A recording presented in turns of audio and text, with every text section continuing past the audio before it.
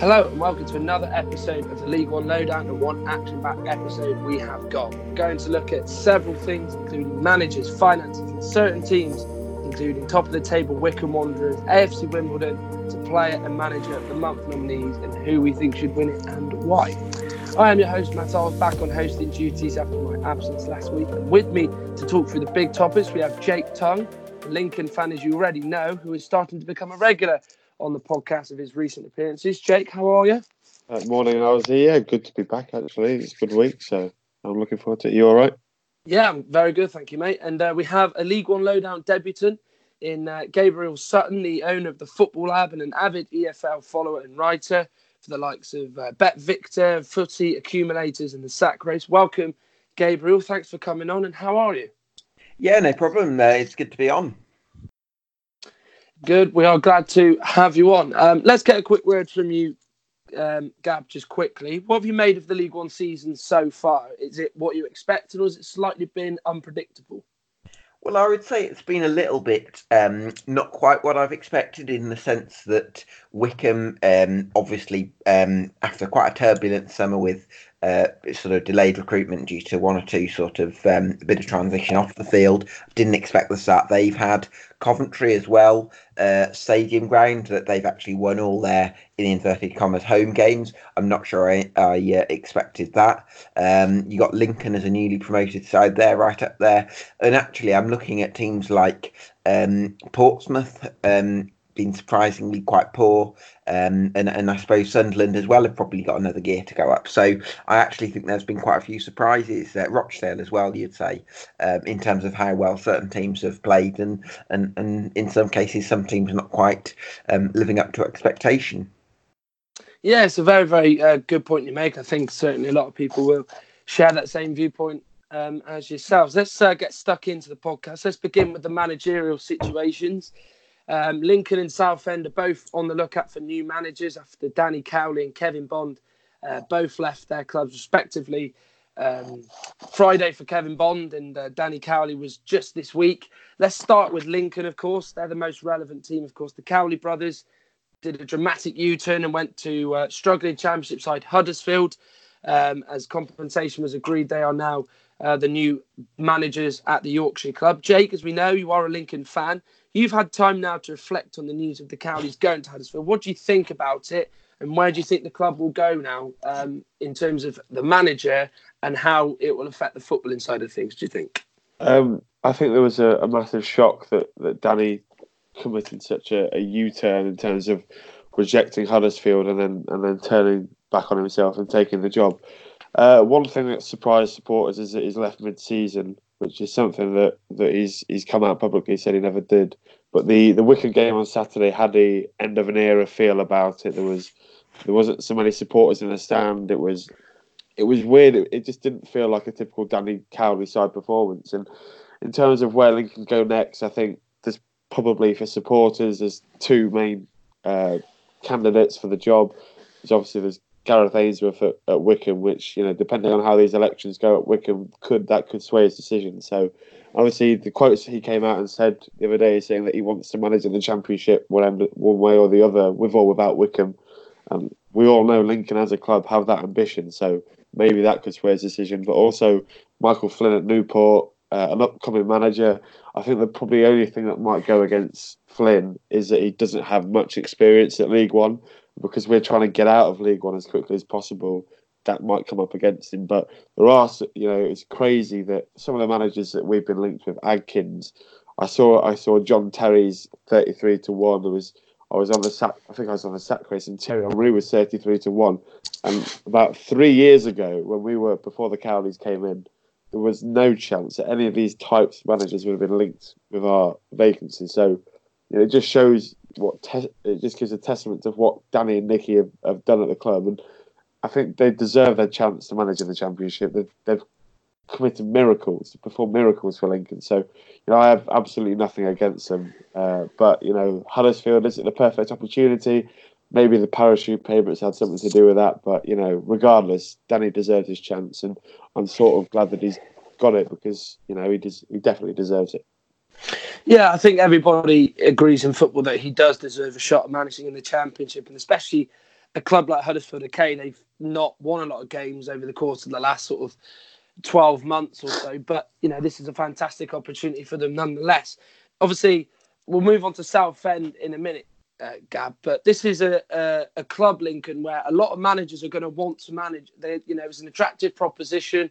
They're high up in the league. They've had a tremendous amount of highs in the last sort of 3 to 4 years. The FA Cup quarter-finals there. National League win, League Two title win, the playoffs. In those 4 seasons, they've just steadily progressed into a really good side who've really, come out of the wilderness essentially to be at this position. If you were the Lincoln hierarchy, who would you look at appointing with the list of names that's obviously been linked? Well, I think it's a very good point you make in terms of the infrastructure at the club. And I think although Danny and Nicky Cowley, they've not been responsible for the investment side of that, they had really pushed for sort of things like developing the new training ground. That was a big part of, like, I remember in the 17-18 season when that was their first season up and they reached the playoffs, the Cowley brothers were offered the investment mid-season to really strengthen the squad and go for a sort of almost a sort of a real promotion push. But actually they decided, no, we want the investment to go into the training ground because that's going to be a longer term benefit to the club, which I think was actually a really selfless way of looking at things. So they've really focused on getting the structure right. So I think they leave the club in a much better position than what they found it in, and I think that makes Lincoln a really attractive proposition for managers. I'm personally going to hold on to my view that I think Nigel Adkins is a realistic candidate. He's been willing to drop down to League One level before, did a very good job at Hull City. There's a possibility that if in terms of it might work for him geographically, having been in a similar area. I've just got a feeling that there'd be enough about what Lincoln City can offer to attract him to the club, but obviously you got the likes of Michael Flynn and Gareth Ainsworth, who are among the contenders reportedly as well. Yeah, it's very interesting to see. I mean, the odds according to Sky Bet this morning: Michael Flynn 6-4, Gareth Ainsworth 7-4, Ian Culverhouse, who's manager of Kings Lynn in the National League North, is 4-1. Alan Dowson, the manager of Woking, the National League leaders, 8-1. Jamie McComb, current caretaker coach, is 10-1. And Kevin Nolan and Nigel Adkins, as Gab just pointed out, both 20-1. Jake, out of those list of names, I think I was speaking to you about this off air last night. You wanted Gareth Ainsworth, and he's dropped major hints, hasn't he, as to becoming the new Lincoln manager. Would this be an appointment you'd welcome if he did come to Sincil Bank? Absolutely. He's a real fan favourite because of his playing days in Lincoln. He was outstanding as a player. I think he's proved over this 8-year spell at Wycombe the credentials that he's got, and we're looking to build as a club. We're looking to go up the division. So I think Ainsworth would be the perfect role to come in as a younger coach. Maybe his style of football isn't the most attractive, but by the looks of it this season, it's won him a lot of games. And I think definitely Ainsworth above anybody else would be the person that the fans and personally that I want to come in. Very interesting choices. We'll see how that develops, of course. They've got Jamie McCoomb, Andy Warrington in caretaker charge for their first game about the Cowleys as they take on Bristol Rovers on Saturday. Let's move on to Southend United, of course. They're a team really struggling. 6 games in, no points. Kevin Bond resigned on Friday as their poor start to the season saw him tender his resignation. They're a club who it seems don't have a great list of names, but one man who does stand out for the job is Adam Barrett, club legend, was a captain there, currently a coach there as well. He's been endorsed by Chris Phillips, the local reporter, Anton Ferdinand, a former player who was his teammate a few years ago down in Essex. It seems to me with Southend, I spoke to you about this off air, Gab, that they do kind of need somebody in this current situation who knows the club inside out. I think Adam Barrett, fits that bill. I'm kind of with you on this. He knows the club, he knows the setup, he knows the support base, he knows what they demand, and I just think they need somebody in who's a fan favourite, as a player. And I think if they'll give him time, they'll give him a chance to to sort out what's been left behind by Kevin Bond. He's going to have this squad until January at least, but we know in football, if he has a few bad results, he could easily be at the door. So, he isn't going to have a whole squad to change. He's got this until January, essentially. So I think Barrett would be the best candidate for the job. Do you agree with me in that sense, Gab? Would you think that maybe because of his inexperience that they won't go for him? Do you think that they might need an experienced manager like Phil Parkinson, who is on the shortlist, it seems, according to many bookmakers?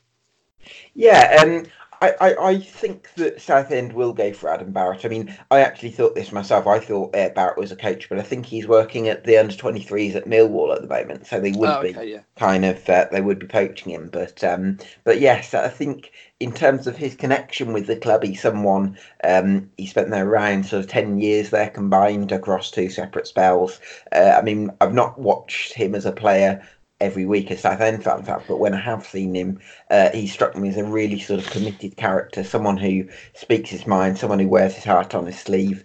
And although that alone doesn't make somebody a great manager, I just feel in this situation they need someone that's going to get the support of the fans straight away. There's going to be that sort of instant connection, and I think that's what they'll be getting with Barrett. The other thing as well is, of course, he's an ex-centre-back, and I think he's going to be very focused on basically reorganising the team, getting the fitness back, which has been a real problem for them, and kind of just getting players to do the basics, because I think part of the reason Southend have conceded as many goals as they have, I get the impression it's because players haven't quite understood their roles, or maybe some of the instructions are sort of more complicated than the level of ability of the players, and I just feel like Barrett's someone that's going to take the team back to basics and get them fighting to stay up.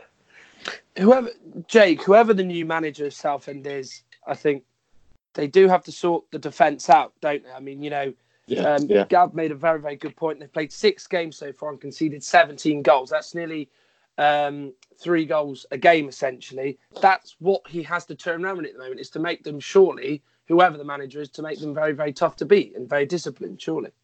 Yeah, well, obviously they came to Central Bank and shipped 4, but they were equally as poor going forward as they were at the back. But obviously they've scored goals. They obviously scored 3 against Wycombe the other week. So what I think Southend will be looking to do is to get that new managerial bounce that people keep talking about, and it's just really important because obviously they're sat with no points, only Bolton behind them.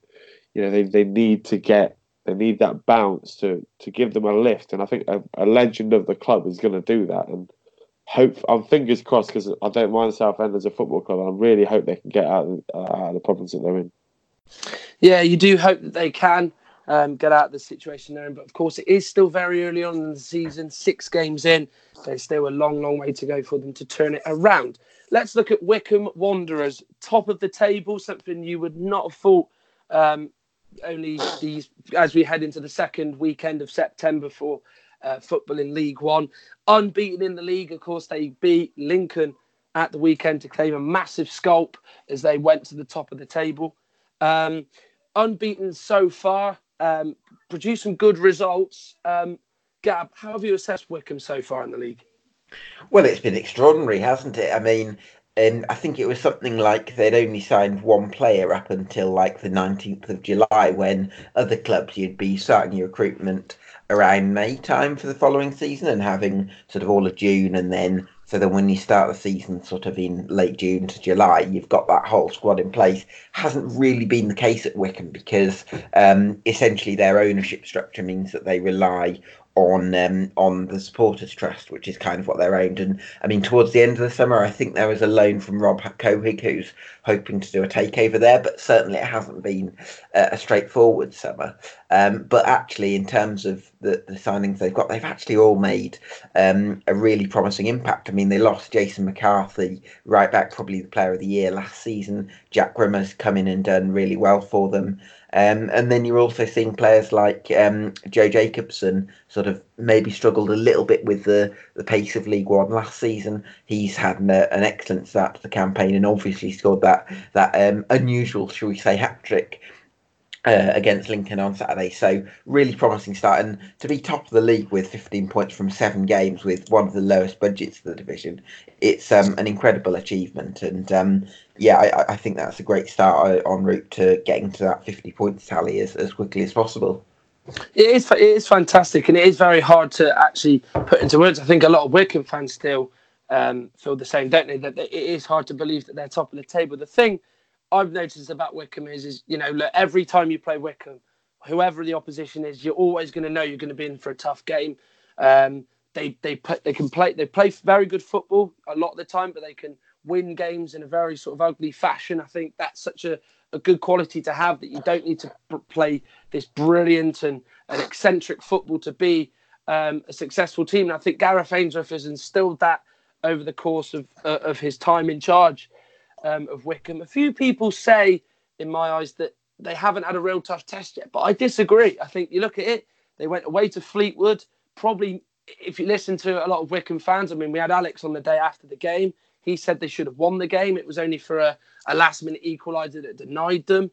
MK Dons, which is arguably a team who's very similar to them, maybe even better on paper, beat them in the last minute. Lincoln was a great win. Okay, they beat Bolton, which is a bit irrelevant given their problems before their takeover. But they have had, I think, some tough tests along the way. I mean, I don't know how you feel about that, Jake. Do you think that maybe they haven't quite been tested yet in this division? I think Wycombe have definitely been tested. I think they're definitely proving to the outsiders that they are promotion candidates. Although, having said that, Lincoln are a team that expected to do really well this season, but we just didn't show up on Saturday. We were making defensive errors. When you look at our back four, we had Erdley, former Welsh international, Boswick, never really puts a foot wrong. Jason Shackle, who's playing the Premier League, and then Harry Toffolo, a really steady back four that we've had for more than a year now, and they were making mistakes, but Wycombe were excellent. They stopped us playing our game, stopped us getting the turnovers, and they really made us play really poorly. And the hat trick from Jacobson, whether it actually is a hat trick, I was behind the goal for 2 of the goals. The second one looked very ambiguous as to whether it was Jacobson's goal. But I can't say I see them as a promotion candidate, but I could definitely see them finishing as a team outside the playoffs, sort of similar to a level of maybe MK Dons, as you mentioned, coming in between 10th and maybe 14th. But it all depends obviously around the future of the manager as well. If they can keep hold of Ainsworth and he doesn't come to Lincoln, then the sky's the limit. Yeah, it certainly is. I think one thing as well that sticks in my mind is the fact I don't think a lot of people have actually given them credit for the start they've made. Look, Gav made a very good point. They made one signing in the middle of the July, and they just had a flurry of signings. Ainsworth had to bed them in quickly, and they've just had great success. So it just shows how good a manager Ainsworth is. Do you think that maybe people now, Gab, are starting to take real good notice of Wycombe and maybe think, oh, this side could actually be real good, strong contenders for the upcoming season? Or is it maybe a bit too early to read into or be drawn into that sort of thing? What do you think? I think it's too early. I think they've had a wonderful start, and I think that's to be commended. But at the same time, Walsall were in a very similar position at this stage last season, and they ultimately went down. And I'm not necessarily saying that the same thing is going to happen to Wycombe, because I think their performances have probably been more convincing than Walsall's had been. But at the same time, I think 17 games in is too early to draw any conclusions. And I'd just like to look at the fixtures they've got over October, because they've got to play at home to Peterborough, away at Ipswich, home to Sunderland, away at Blackpool, and then away at Rotherham, which is an incredibly tough run of fixtures. And I think it's possible they could end up with quite a low return from those games that could end up empty-handed. So I think that it's important that when they go into those fixtures, they're still thinking about, can we get to the 50 mark rather than can we be promotion contenders? Because if you go into those run of fixtures with too high expectations, then what you find is that if you're suddenly beaten by teams with bigger budgets, then all of a sudden it affects the mood in the camp. So I think Ainsworth will probably, if he stays, I mean, that's a separate conversation altogether, but whoever the manager is, I think they'll need to play expectations down, which I think is something that Ainsworth does very well. Yeah, very, very good point that you make there. Wycombe Wanderers, of course, as we said, are unbeaten. And let's kind of hope that Alex will be hoping it stays that way, but as we know... Oh, don't, honestly, it was unbearable. He was unbearable on Saturday night. I went out with him. He was unbearable. Well, he'd probably be unbearable again on Saturday, should they get a win. Let's move on to a team now who are winless. AFC Wimbledon are currently in the bottom three. They've lost 5 of their first 7 games. It seems to me with Wimbledon this season that they've been quite unlucky, actually, not to probably pick up maybe a few more points. I mean, you look at Ipswich away, they were seconds away from getting a point. I mean, they were 5 minutes from actually getting 3 points at Portman Road, which would have been a massive result. Wycombe was a good 0-0 draw in the grand scheme of things of how they've started. The one thing that really strikes me about Wimbledon is they're not obviously getting battered. They're only losing games by a narrow margin. So it kind of reflects to me that they're not too far away. You know, look, we know with Wally Downs, they're a very tough team to play against. He came in last year, sorted them out defensively, made them very, very tough to beat. They're very much built to be an away side over a home team. You feel? I mean, they had a great run, I think, where they were unbeaten for a lot of away games towards the back end of last season into this season before they obviously got beat by Fleetwood in their first away game this season. One of you two jump in on this. How do you make of Wimbledon's start? Do you think that they've maybe been a bit unlucky with what they've had, or do you think that maybe it's been a bit, you know, they've just, you know, it's expected the start they've made? I think you just have to look at the last 10 minutes against MK Dons. I don't know if you watched it on Sky Sports on No, I didn't watch it. No. Saturday, but the last 10 minutes, Wimbledon had MK Dons on the ropes. They got the goal to make it 2-1, and then I think with about 15-20 seconds left, they hit the post. It just shows you they're a nearly team, which obviously you don't want to get into the habit of. But I think the problem with Wimbledon is the honeymoon period with the manager is over, as we've said quite a number of times on this podcast now.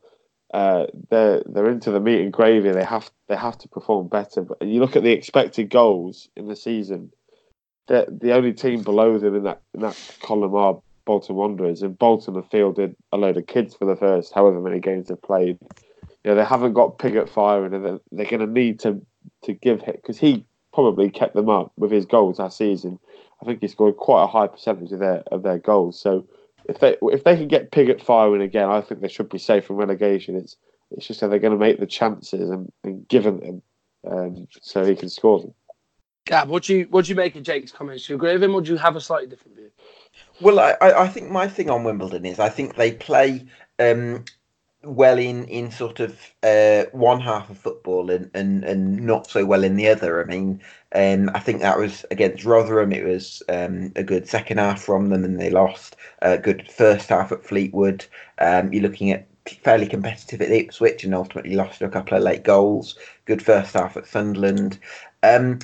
And then a good second half at MK Dons. So what you're thinking really is, I think first parts of the game they're probably not as competitive as they would like. But I also get the impression, based on what you've said in terms of the XG, is that even when they're on top of games, are they really sort of carving teams open? Because I think when they had James Hansen last season, he's a sort of a recognised target man. He can win balls in the air. He can hold it up. And I think without that, then when they go long from deep, I don't necessarily think they have someone in that mould who can really sort of hold attacks together. Now, maybe Marcus Forss could kind of do that because he scored a header, but again, him, Pigott, I don't really see either of them as a natural target man. And I think their best way of creating chances will be sort of in transition if they can open teams up that way. But to do that, then their pressing has to be right for 90 minutes, and so far it hasn't been this season.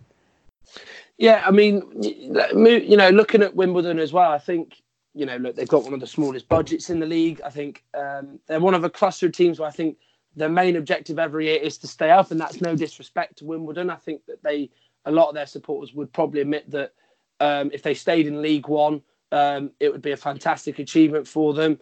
Everybody sort of seems to like Wimbledon, I think, given their history. Well, obviously not MK Dons, but, given as a neutral, I think a lot of people do want them to do well.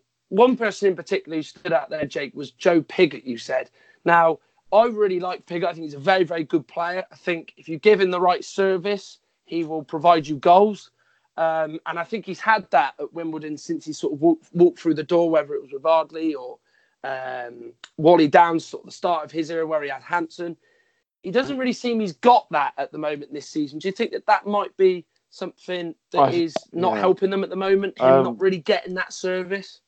I don't think it's that. I think obviously Pigott was amazing last season for Wimbledon, and he attracted all sorts of attention from the Championship. A lot of Championship clubs were after his signature, and for a player to have all that talk and then for it to fall through like he did, I think he was going to go to Sheffield Wednesday, wasn't he?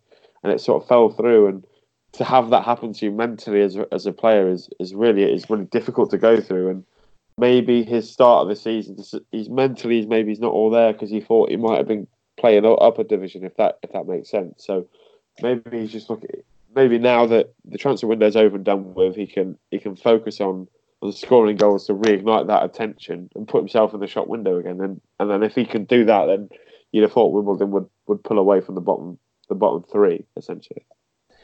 Gab, I mean, with Wimbledon in the situation that they're in, I feel the games against teams like Southend, you have to look at Bolton given their points deduction. Teams like that cluster of teams who are predicted to struggle more than any others. They're the games that are going to decide if they win those games. I mean, you look at their next sort of run of fixtures. They've got Shrewsbury on Saturday, and they've got Coventry on Tuesday. They've got Bristol Rovers next Saturday, Peterborough away, then Rochdale at home, and then they've got Southend away. Now, is the teams like Southend and to an extent the home games the ones where they look at and against the struggling sides and think, well, we need to pick up these points if we are to stay up again? Is that what it's going to come down to? Yeah, I would think so. I think it's really important that they beat the teams around them. I mean, I think again, as I say, they've played well in flashes so far this season, and I think the wing backs that they've added, like Luke O'Neill and Nesta Guinness-Walker, they've seemed to have done quite well for them. But again, it's sort of creating chances in that final third, and I think that's something that they're going to really have to fix against the bottom sides. Yes, certainly is. Wimbledon, of course, as I said, have Shrewsbury on Saturday. Let's hope that the first win of the season will come for them at Kings Meadow. Let's have a quick word on Tranmere, of course. A lot of people might have actually let this one slip through the net, but they 9 days ago announced that there's a new minority stake at the club. Indonesian group, the Santini Group, owned by brothers Wandi, Lakito and Paulus Wanandi, have bought a small stake in Tranmere Rovers from Mark Palios and Nicola Palalos, who took control of the club 5 years ago and have had great success, leading them to 2 back-to-back promotions on top of that relegation. Just a shame, really, that they came sort of 2 days after the transfer window shut, because it could have been a bit of they could have brought in a few more players potentially. Look, Mickey Mellon has worked wonders at Tranmere in the 2 seasons. Obviously, there's going to be new investment for January, potentially. Anyway, we don't know how much of a big say these new Indonesian stakeholders have got. When you sort of see that news about new shareholders and investors coming in, do you always have a sense of apprehension, or do you have a sense of excitement and optimism for what could lie ahead? I think you've got to be careful. I think Tranmere have to be extremely careful. They could, if they, I know they've not bought a majority stake, but if they keep putting money in, they could be throwing it all their money to try and get the Championship, not get there, and then end up like Bury did, because obviously they're on the doorstep of 2 massive Premier League clubs in Liverpool and Everton. You don't want that situation to happen again. But obviously, investment is so key because all the money from the TV deal for the EFL is in the Championship. I think I was listening to D3, D4 with Peter Taylor, and I'm pretty sure they said like 80% of that budget goes into the Championship. So all the teams, in League One should realistically be looking to get there so they can have the money and they can then invest it in the infrastructure and go forward. But Tranmere are a really good family club, and their fans want to see them do well, and it would have been really difficult for the Paliosas to sell a stake in their club because they're supporters and they've done so well to get them in the position that they're in. But at the end of the day, investment is clear. I know I keep bringing it back to Lincoln, but we've got Clive Nates, a South African investor, and he's getting his mates to come on board. But the difference is that you can tell that the good people like Clive Nates has come in and he's built the training ground. He's done this. He's done whatever Danny and Nicky wanted, and we're not going to end up in a situation like Bury, touch wood. But Tranmere really, if they're spending too much money and they're going to try and get that third successive promotion, they don't want to end up in a similar situation to Bury because it could happen. It could easily happen. Well, I mean, the main thing, sort of seeing the press release was Mark Palios saying they have a minority stake, so we'll run the business on a day-to-day basis. So they don't quite have a growing influence as much as other investors in other clubs. So obviously they still have good control of it. So a lot of the decisions will go through the Palioses, obviously Mark and Nicola, Gab. Do you think what Jake said is right? They've got to be a bit wary of what goes on, or do you think maybe at the moment because their say in the club is little, it's not so much of that much of a worry at the moment? Well, I don't want to make too many generalisations because I think some foreign investors have the right intentions and want to help the club that they're getting involved with.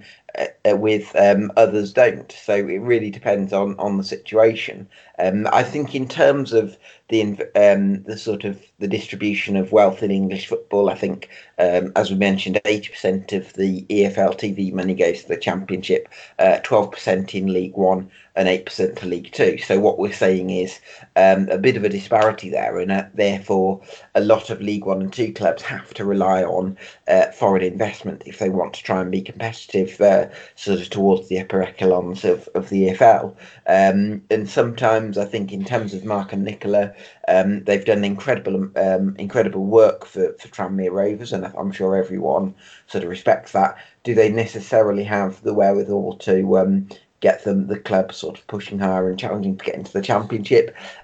My impression is that maybe not, and maybe they do need some fresh investment. So we'll have to see. But I think it really depends on what the mentality is of the investors coming in, and I'm sure Mark and Nicola will only allow changes to the structure of the club if the right people are involved. Well, yeah, of course, had you got up a higher division and want to chase that dream of the Championship, sometimes as the owner, you might feel you don't have enough money, so bringing in foreign investment is sometimes a good thing and sometimes it is a bad thing. We now move on to the player and manager of the month nominees and who we think could win it. Of course, they were announced yesterday. Just to recap, the player of the months, 4 players were nominated in Sky Bet League One. They were Caden Jackson, Marcus Maddison, trying to think who else was on that. Ian Henderson. Let's get up now. So the 4 players that were nominated were Ian Henderson of Rochdale, who's had a fantastic month as Brian Barry Murphy's team have made a solid start to the League One campaign. Caden Jackson of Ipswich, Marcus Maddison of Peterborough, who's really come into his own in the month, and Josh Vickers of Lincoln has been nominated. Let's start with the player.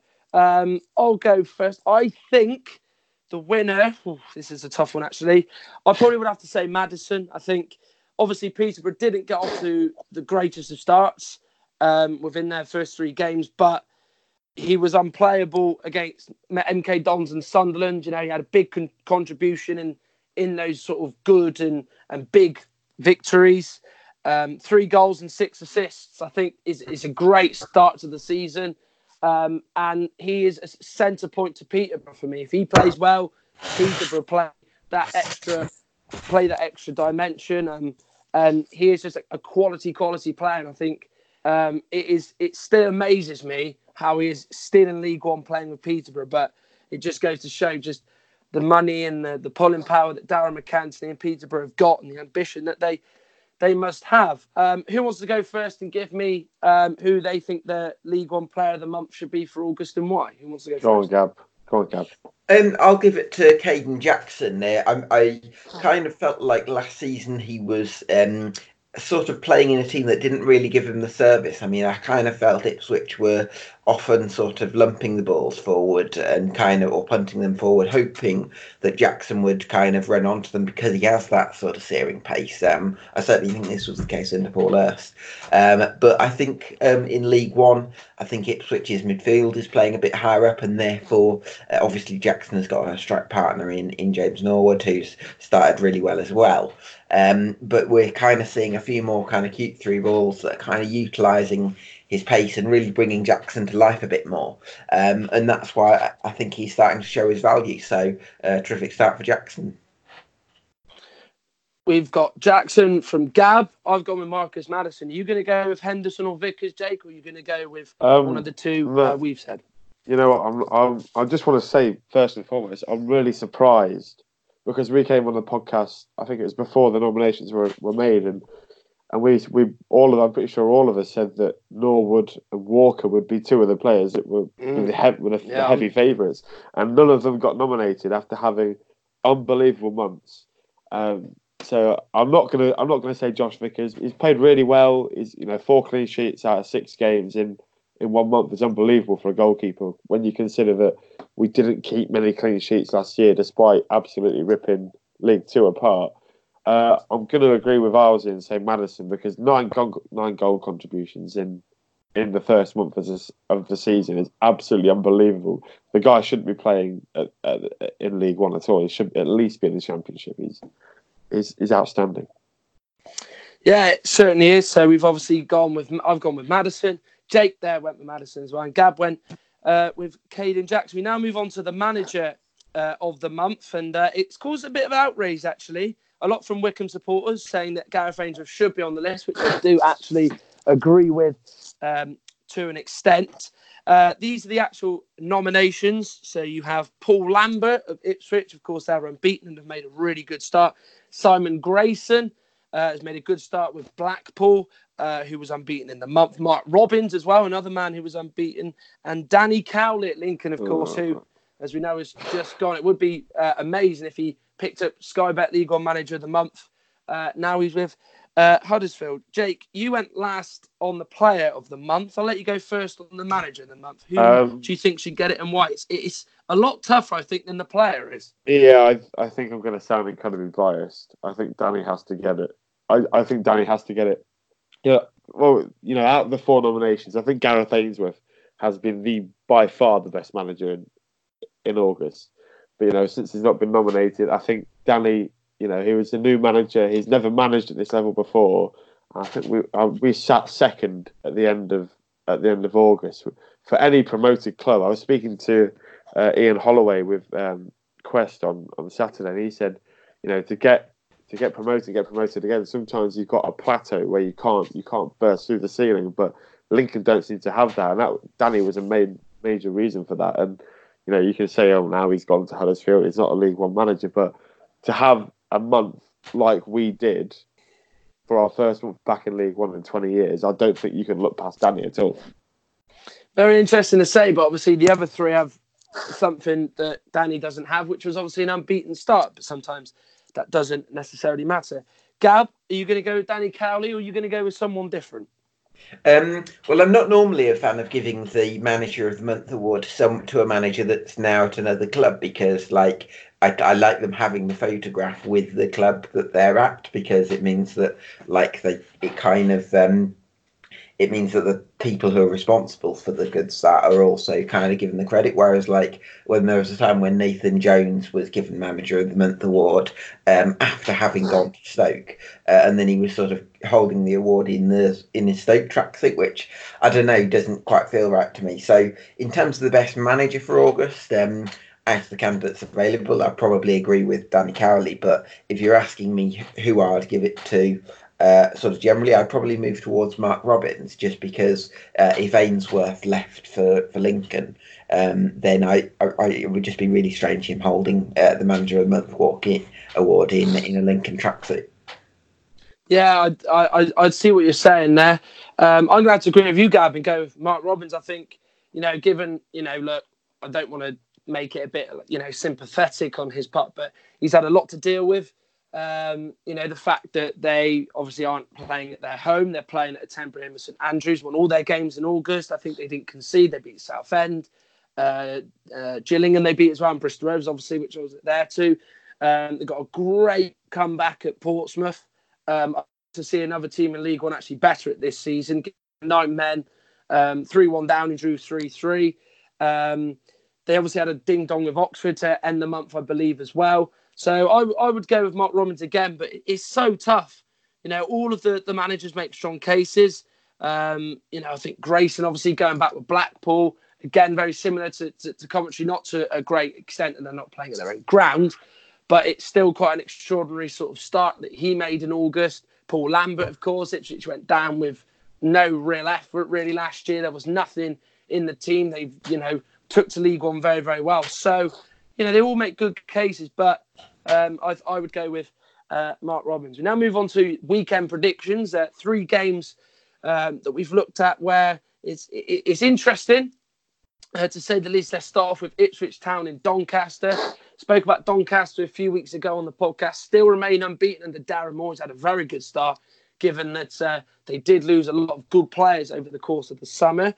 Who wants to go first and give me a prediction on this one, which is actually going to be very, very tough to predict, I think?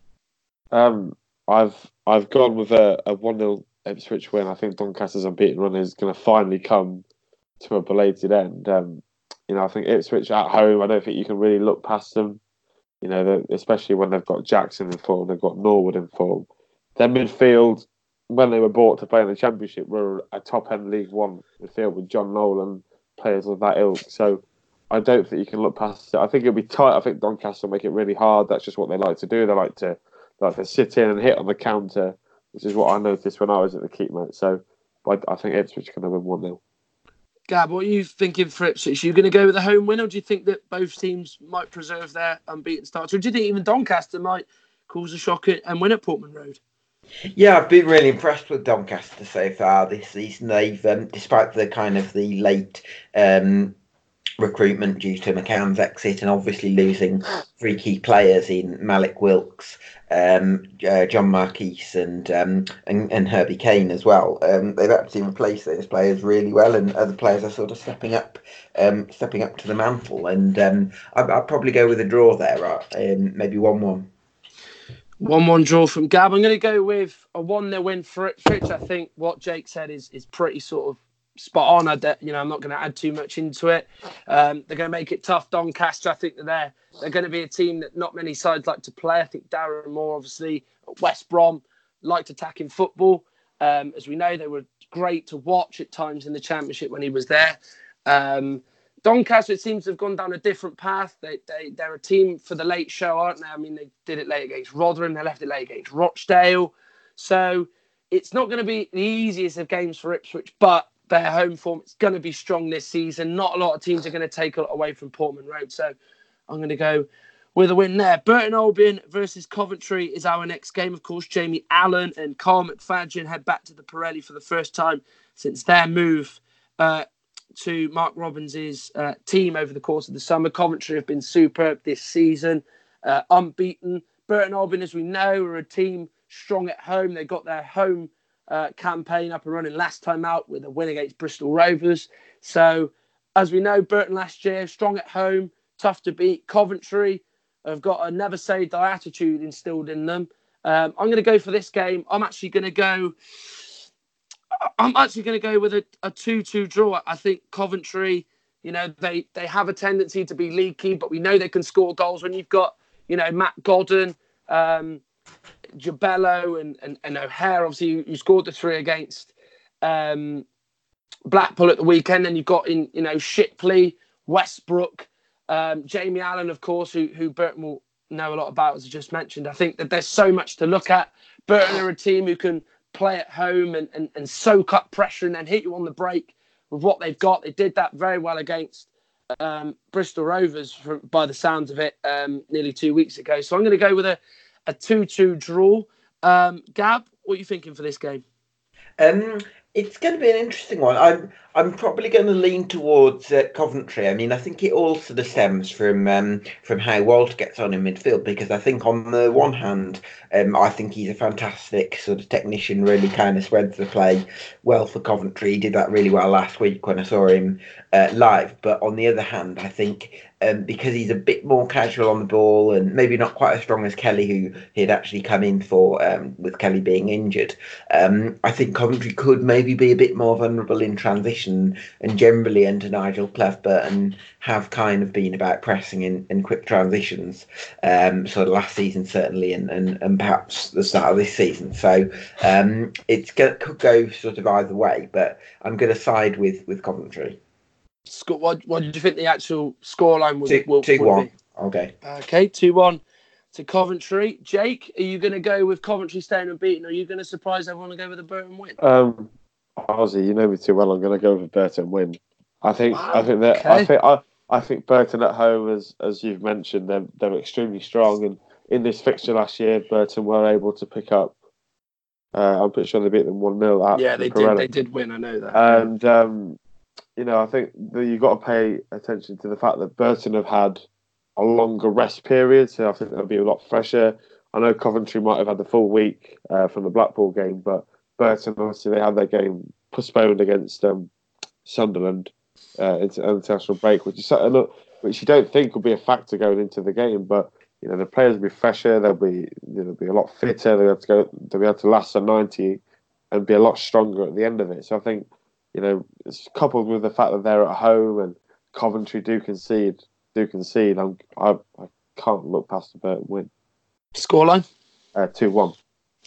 2-1 for Burton Albion there from Jake. And the final game we're going to look at is from London Road, Peterborough versus Rochdale. And I've been quite a big fan of Rochdale this season, I must admit, obviously playing a different way and quite an exciting brand of football, actually, under Brian Barry Murphy against Southend. They looked very impressive in that 3-0 win nearly 2 weeks ago.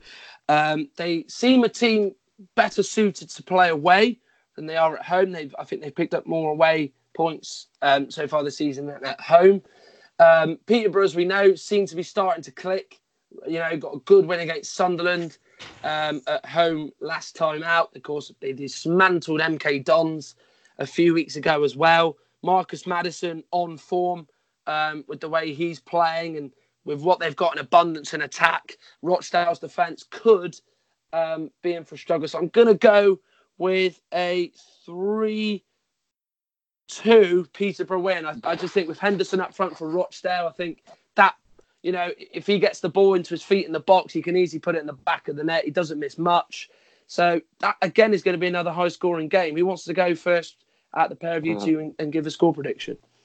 I'll take the bullet. I don't think Rochdale are going to have enough whatsoever. I think Peterborough, I think it'll be comfortable for them. I've gone for a 2-0 win. I think the attacking.